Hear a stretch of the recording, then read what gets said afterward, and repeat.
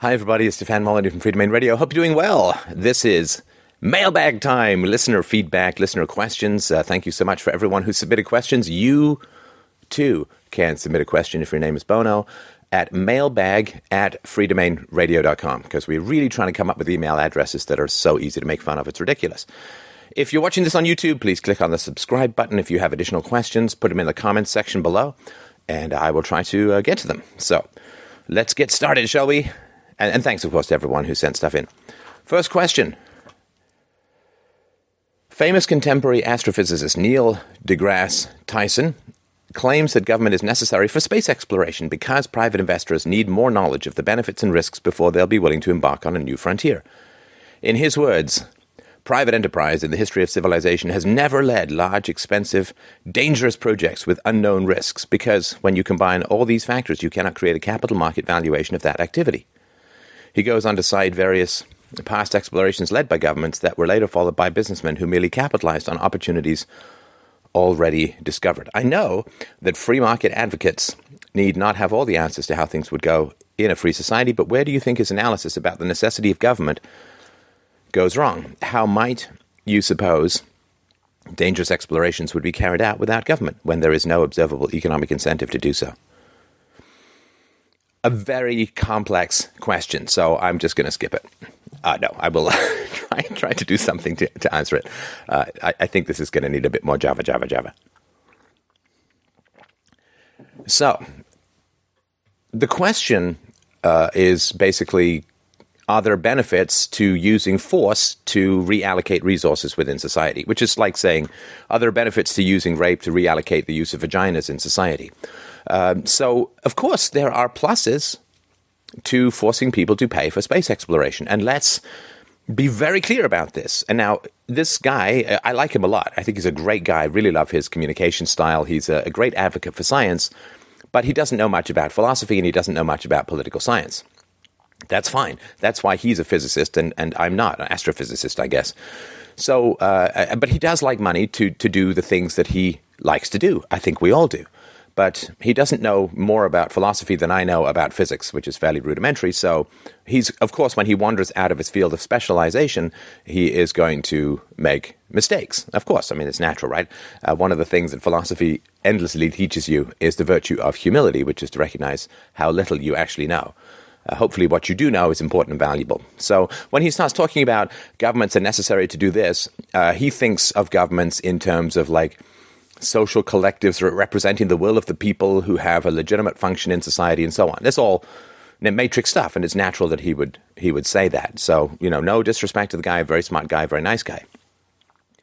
But he is talking about the use of force. And if you ignore the use of force, then you can make arguments about how we should use violence to allocate resources and people's lives and savings and money in society. Now, economic incentives are not what drive people alone. This is a common mistake that is made. And it's kind of a ridiculous mistake to make when you think about it, and I'll sort of tell you why. I'm a daddy. And having a child is a ridiculously unwise economic decision. It's been estimated just up in here in Canada, probably not too different in the US, that it costs about $650,000 to raise a child through college. And that's not just direct costs, right? That's all the money you spend on the child that you could have invested at a couple of points rate of return that would have earned you that much more and so on, right?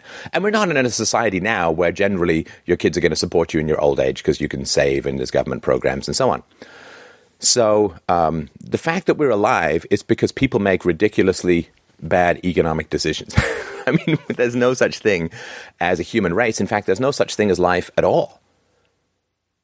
If people don't have babies, if mammals and reptiles and birds don't have babies. And having babies and courting and ritual mating and all of that is ridiculously bad. I mean, how well could the peacock male do if he didn't have that giant-ass Kim Kardashian-style tail to drag around? I mean, all of this stuff is just ridiculously inefficient, but that's why life exists. So people don't make decisions based purely on profit. I mean, I didn't sit down with a spreadsheet with my wife saying, okay, she has 2 kidneys. There's the Silk Road. If we break her up for parts, what could we sell my daughter for if we have one, right? You make that decision based upon a variety of other factors. But we are only alive because people make decisions against their own economic self-interest. Gilbert Swat talks about this, I think, very well and extensively. You can check out her channel.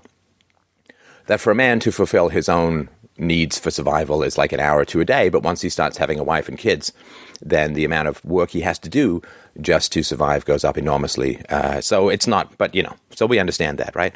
So saying that something won't happen if it's not economically productive is simply false. And we know it's false because we're here. And the only reason we're here is because our parents made ridiculously uneconomic decisions about rubbing their naughty bits together and sparking off some fires of life. So yes, it could certainly happen that people will pursue things for their passion. People will pursue things for the joy. People will pursue things for the love of the thing itself. And there are philanthropists who are already funding space exploration. I think SpaceX is one of them. And so there's no reason why it couldn't happen.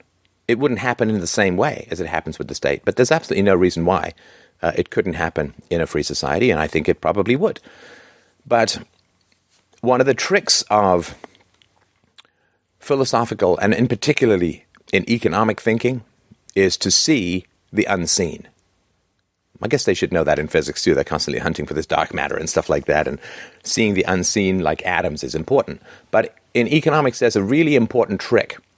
Magicians do this thing where they have this big fluttering, sparkly dove in one hand, and that's what you look at, right? It's called redirection. Get them to look at this, and then they won't notice your hand doing something over here. And the trick of economics is don't look at the sparkly dove. Look at the pickpocket hand that's on the other side. Don't look at the visible benefits. Look at the hidden costs. Look past the sun to the stars of loss behind it. And that's something that you just really have to discipline yourself to do when you're looking at society. So the simple example is the government spends $1 billion and creates 10,000 jobs or whatever. And people say, wow, look, 10,000 jobs. Yay! Fantastic, right?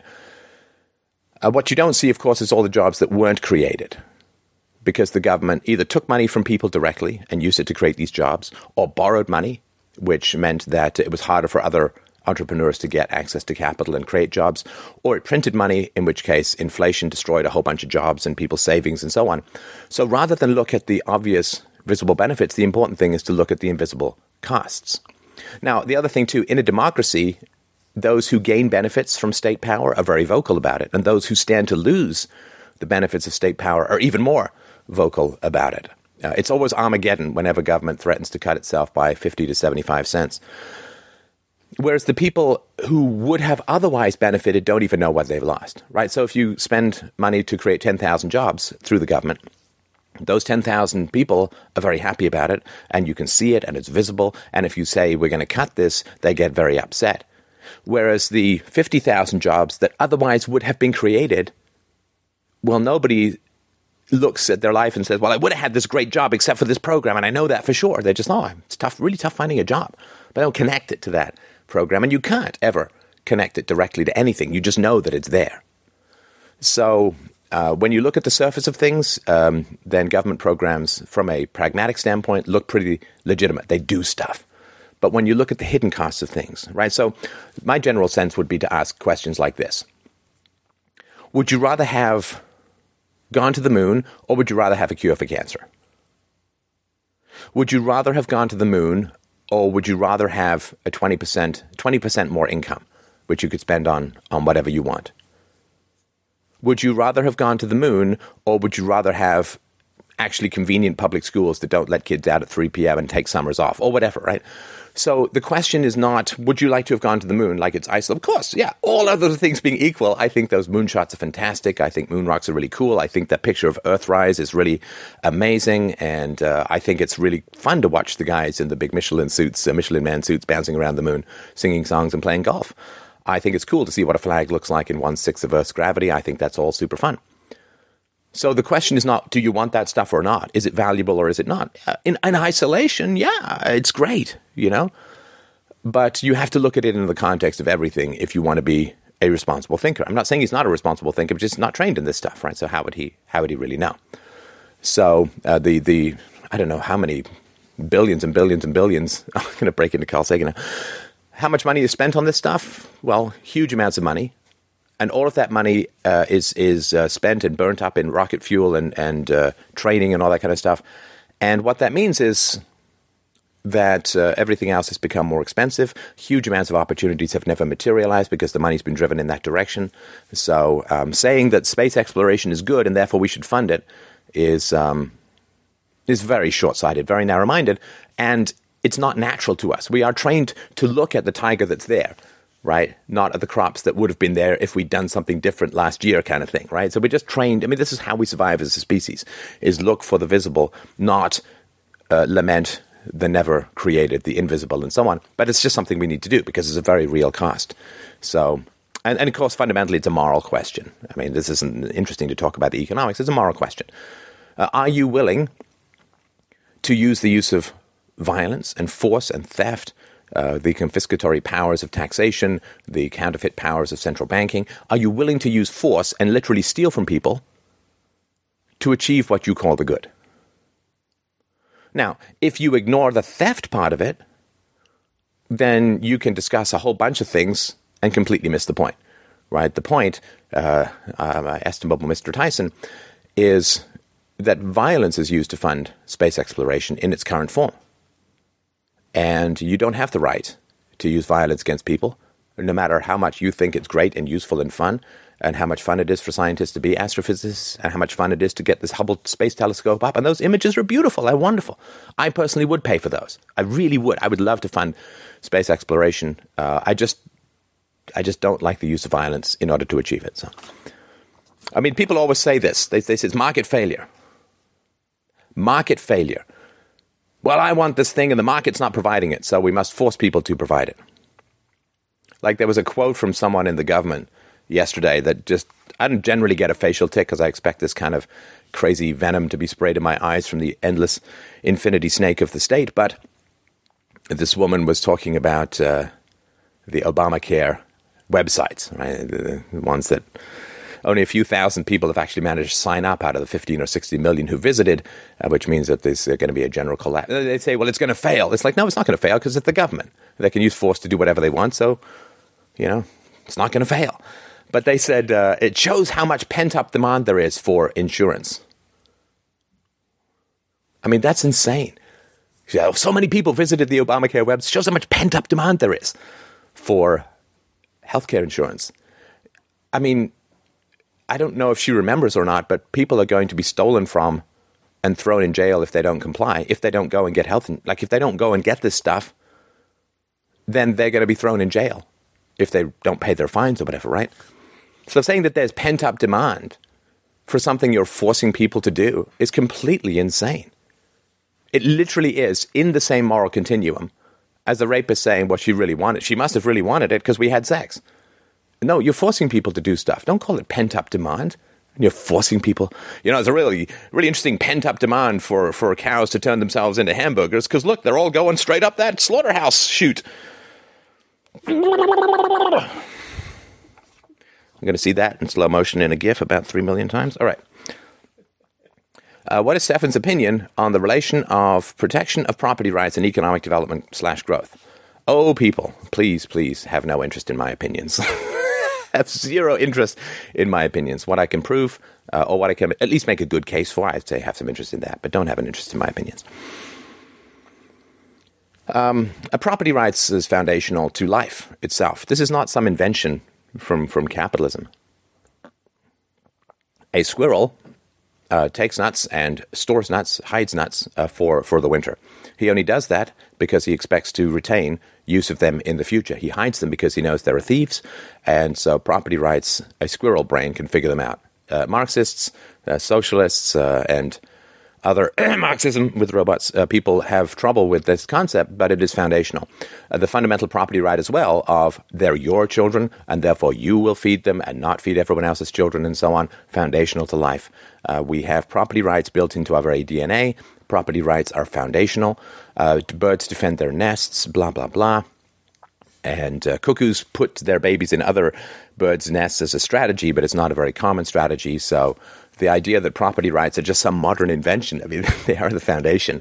They're not understood conceptually by animals, but so what? And they're still practiced relentlessly by, a bear will guard their own cave because it's their, they've invested in making it comfortable for themselves and so on. So property rights is foundational to life. There is no life without property, because all life requires the consumption of resources at a personal level, which is the use of resources and property and so on. Turning property into life is foundational to the growth of life. So protection of property rights is simply the formal recognition of that which is necessary for life to exist and grow.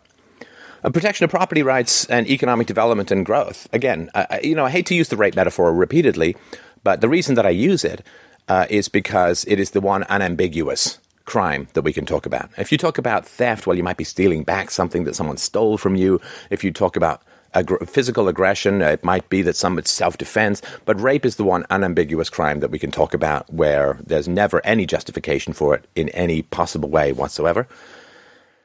And so it is, what relationship does banning rape have on the capacity of human beings to love each other? Well, it's necessary but not sufficient, right? So if people aren't raping each other, yay, great world, love it. Will they fall in love with each other? I hope so. I hope that they'll have that experience.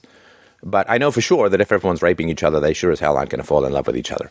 So violations of property rights are definitely going to lead to poverty and wretchedness and a spiraling back into the eat your mud youngster world of the Middle Ages. But if you protect property rights, then you have the capacity for economic growth if that's what people want. And most people generally want economic growth because economic growth is simply the sum total of people's decisions when they're not aggressed against. Right, like the dating and marriage market is simply the sum growth of everybody's experience and preferences when rape is no longer practiced. And so when violations of property rights and personhoods is no longer practiced, then society is going to be what it's going to be. I don't know. I would imagine it's going to be generally economic growth because human desires are infinite and resources are finite and people like more and better and faster and stronger and so on. So I think that's probably what's going to happen, but it doesn't really matter. The only thing that matters is we ban violence as a way of human interaction. And then whatever is going to happen is going to happen. There does seem to be a very strong correlation between the protection of property rights and economic growth and development, as you can see from the examples of China in the 90s and India recently, where hundreds of millions of people are climbing out of poverty as a result of greater protections of property rights and the rights of trade and so on. Now, of course, protection of property rights is one of these things that is a dangerous phrase because it implies that you need a central agency of coercion to enforce property rights. People will often say that you can't have a free market without the government to protect property rights. The government cannot protect property rights at all. And this is not even a question of evidence. This is simply a question of logic. An agency that is founded on the violation of property rights can, by its very definition, not protect property rights. I feel like I've said this for years, 6 million different ways. It is hard to get because we just have so much propaganda. But I will say it again. It's really important to understand. Government is an agency that is founded on the violation of property rights, insofar as it requires a monopoly on certain services, which means if you go and compete with that monopoly, they will throw you in jail, right? It needs a monopoly on police. It needs a monopoly on the law courts. It often will need a monopoly on currency, on national defense, on prisons perhaps, which means that if you go and try and compete with the state and not fund the state for these activities, they'll throw you in jail. So the state is founded on a violation of property rights. So saying we need an agency founded on the universal violation of property rights in order to protect property rights is like saying I need to hire a security agency to steal my property so it can protect my property. I mean, you understand that's just a kaleidoscopic Mobius strip, brain fart clusterfuck of irrationality. Can't get away from it, can't get around it. So there are ways to protect property rights that have to do with non-statism, and they're the moral ones, like just you can't have an agency that initiates force in order to prevent the initiation of force. But the best way to do it is to make violations of property rights very expensive. Violence is very expensive, is very inefficient, and very dangerous, and very prone to error. Violence is a very much like a gelignite on a shaky train. It is a very dangerous thing to have, and because the state has a monopoly on it and is coercively funding it, people will want to use it all the time. But when people actually have to pay for that violence themselves, violence becomes incredibly economically inefficient. So a security company that wants to protect your property and personhood, who can figure out a way to do it without violence, is going to be able to provide rates of protection, like to charge for protection, much lower than an agency that uses violence a lot. Violence is very expensive. I mean, you got to train people. They got to have weapons. You might make mistakes. It's just, and then you get sued. I mean, it's wretched. So if you can find ways to enforce social norms without using violence, that is far more economically efficient. And I've gone into this in my free book, Practical Anarchy, Everyday Anarchy. I'm not going to go over all the arguments here. But we mistake the use of violence for economic efficiency simply because the government forces us to pay for it. And therefore, since violence is so heavily subsidized, it only seems efficient. Right? So government builds roads everywhere, so we have a car-based society, and everyone's made decisions on where to live and where to work and all based on the free roads and all that. But that's because the roads were paid for through debt and coercion and monopoly.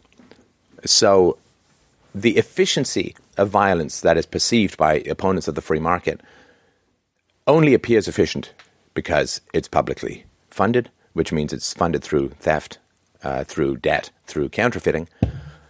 But once you take the government out of the equation, then individuals will have to pay for violence themselves, and the cost of that will be, I guarantee you, extremely prohibitive, and it will not happen because those who can figure out how to solve social conflicts without the use of violence will be much more economically efficient and will grow to dominate the market. So I hope that makes sense. What are we at here time-wise? Okay, do one more? Okay, do one more.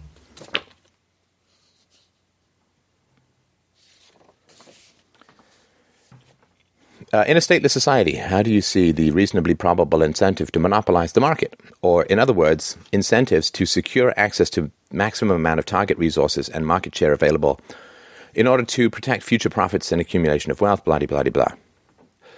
So this monopoly argument, and I'm sorry if I sound a little impatient, but it is as wearisome to freedom advocates as, the Hitler and Stalin argument is to atheists. Look, they both had mustaches, and therefore God. And the monopoly argument, I'll just run through it very briefly here so that you have a concise place for it. But the monopoly argument that in a free society there may be monopolies. A monopoly that results from free choice does not violate the non-aggression principle. When I got married to my wife, we said, only you for romance, sex, life, and all that. And so we have a monopoly on each other. And that's beautiful. That's exactly how I want it. Wouldn't want it any other way. Never going to change. So that is not bad at all. So a monopoly that results from people's free choice. In other words, let's say that somebody can provide electricity for 1 penny a year. And everybody's like, damn, Mr. Sun, I want that, right? So they end up with a monopoly on the provision of electricity because everyone else charges them charges $500 a year or $1,000 a year. This guy can do it for a penny a year. Look, he's got a monopoly. Great. That's exactly what people want. So this is really important to understand. Somebody who provides a better service or product, cheaper, better, faster, smoother, whatever you want to say, they may end up with a monopoly. But the monopoly is a result of people's free choices in trade and capitalism. So what's wrong with that? You can try and talk people out of that if you want, but you cannot use force to break up a voluntarily chosen monopoly. That, again, literally is like raping in a monogamous relationship. You cannot use force to break up a voluntarily chosen monopoly. So that's the first argument. Second argument is, if we say possible monopoly in the free market, therefore state, what we're saying is, I really don't like possible voluntary monopolies, so I'm going to put in a certain involuntary or violent monopoly called the state. You understand? Because there may be some freely chosen voluntary monopoly at some point in the future, I am going to create and advocate a, for certain, violent monopoly in the present. I mean, you really literally is like saying, I might get a migraine at some point before I die, so I'm going to cut my own head off now. If monopolies are bad, then obviously coercive monopolies are worse than voluntary monopolies. And if monopolies are so bad, and coercive monopolies are worse than voluntary monopolies, and if certain monopolies are worse than possible monopolies, then creating a certain violent monopoly called the state now because of a possible voluntary monopoly in the future is completely irrational. So that's number two. Number three is monopolies have never been sustainable in the free market. because if there's a collusion, right? So a bunch of light bulb manufacturers get together and say, we're going to create 98-year light bulbs rather than 100-year light bulbs. I'm being facetious. Let's say a bunch of light bulb manufacturers get together and they say, well, we're going to raise the price of light bulbs. And they all get together and they make these backroom deals and they all meet and so on. So they start raising the price of light bulbs. Well, two things happen, of course. One is that a market opportunity opens up for people to sell light bulbs cheaper from overseas, from the asteroid mining space rocks cities or whatever. But a huge market incentive opens up. So what they do is they invite more competition into their market by artificially raising their prices. That's number one. Number two, let's say that there are 5 manufacturers or 10 manufacturers of light bulbs that all collude to raise their prices. Well, what happens is one guy, maybe there's a change in CEO-ship or maybe whatever, the stockholders get upset because people don't want to, they're buying fewer light bulbs. They're harming their market, right? Or they're switching to alternatives. So what happens is, for all of the companies that raise their prices, there is a huge market incentive to suddenly cut their prices without telling anyone else in the cartel or whatever you want to call it. And so the higher the prices go, the more market is going to be seized by somebody who suddenly drops their prices. This has happened over and over and over again. Yes, as Adam Smith says, there's barely an industry meeting that doesn't result in some conspiracy against the public. Sure, capitalists want to make more money, and one way they can do that is to get everyone to raise their prices.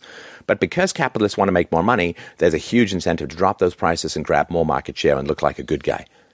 And of course, you can't be publicly criticized because it was a backroom deal that was against the interests of the public, and so no one's going to. So what happens is they try this, and then one guy breaks ranks, snatches up a huge amount of market share, and it doesn't work.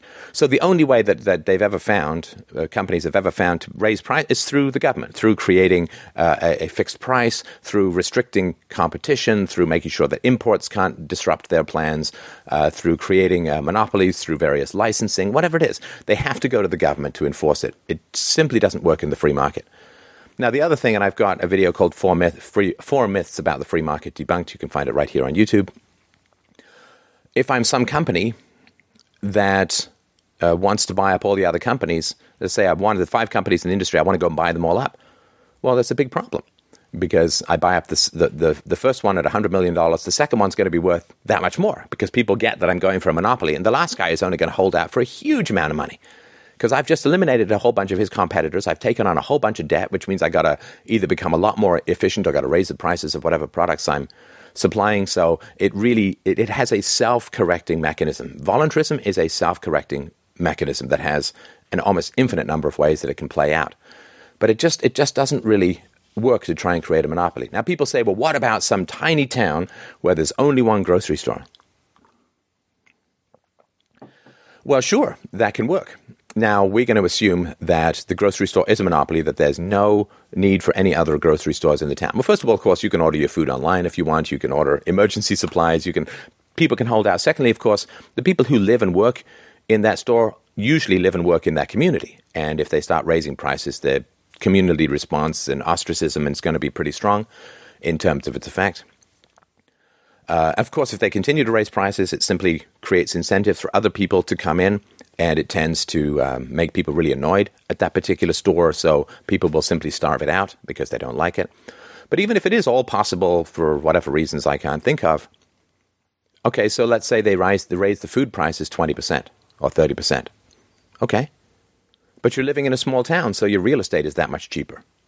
So you're still doing fine as far as that goes, right? It's like in Canada here, it's the same price to pay for postage all across the country, which is completely ridiculous. Because to send a letter from one building to another building in a city is pretty cheap, right? To truck it out using geese and magic carpets to some place like Lakina in the middle of nowhere. I've been there, but it's ridiculous. It's ridiculously expensive. They say, well, it wouldn't be fair for people out in the country to have to pay more for their mail. It's like, but they're paying a lot less for their real estate. You can buy a house out in the country for like 1/5 what you can buy in the city. So anyway, the monopoly argument doesn't work at every conceivable level. And it's just a scare tactic. It's a ghost story thrown up in order to get you to accept the power of the state, and I hope that you will dismiss it accordingly. Thank you very much, everyone. I really appreciate it. Please keep your letters coming. Mailbag@freedomainradio.com. Don't forget to subscribe and check out the show. Share it around if you can. If you'd like to donate, we'd really appreciate it. FDRURL.com/donate. Have yourself a great day, everyone.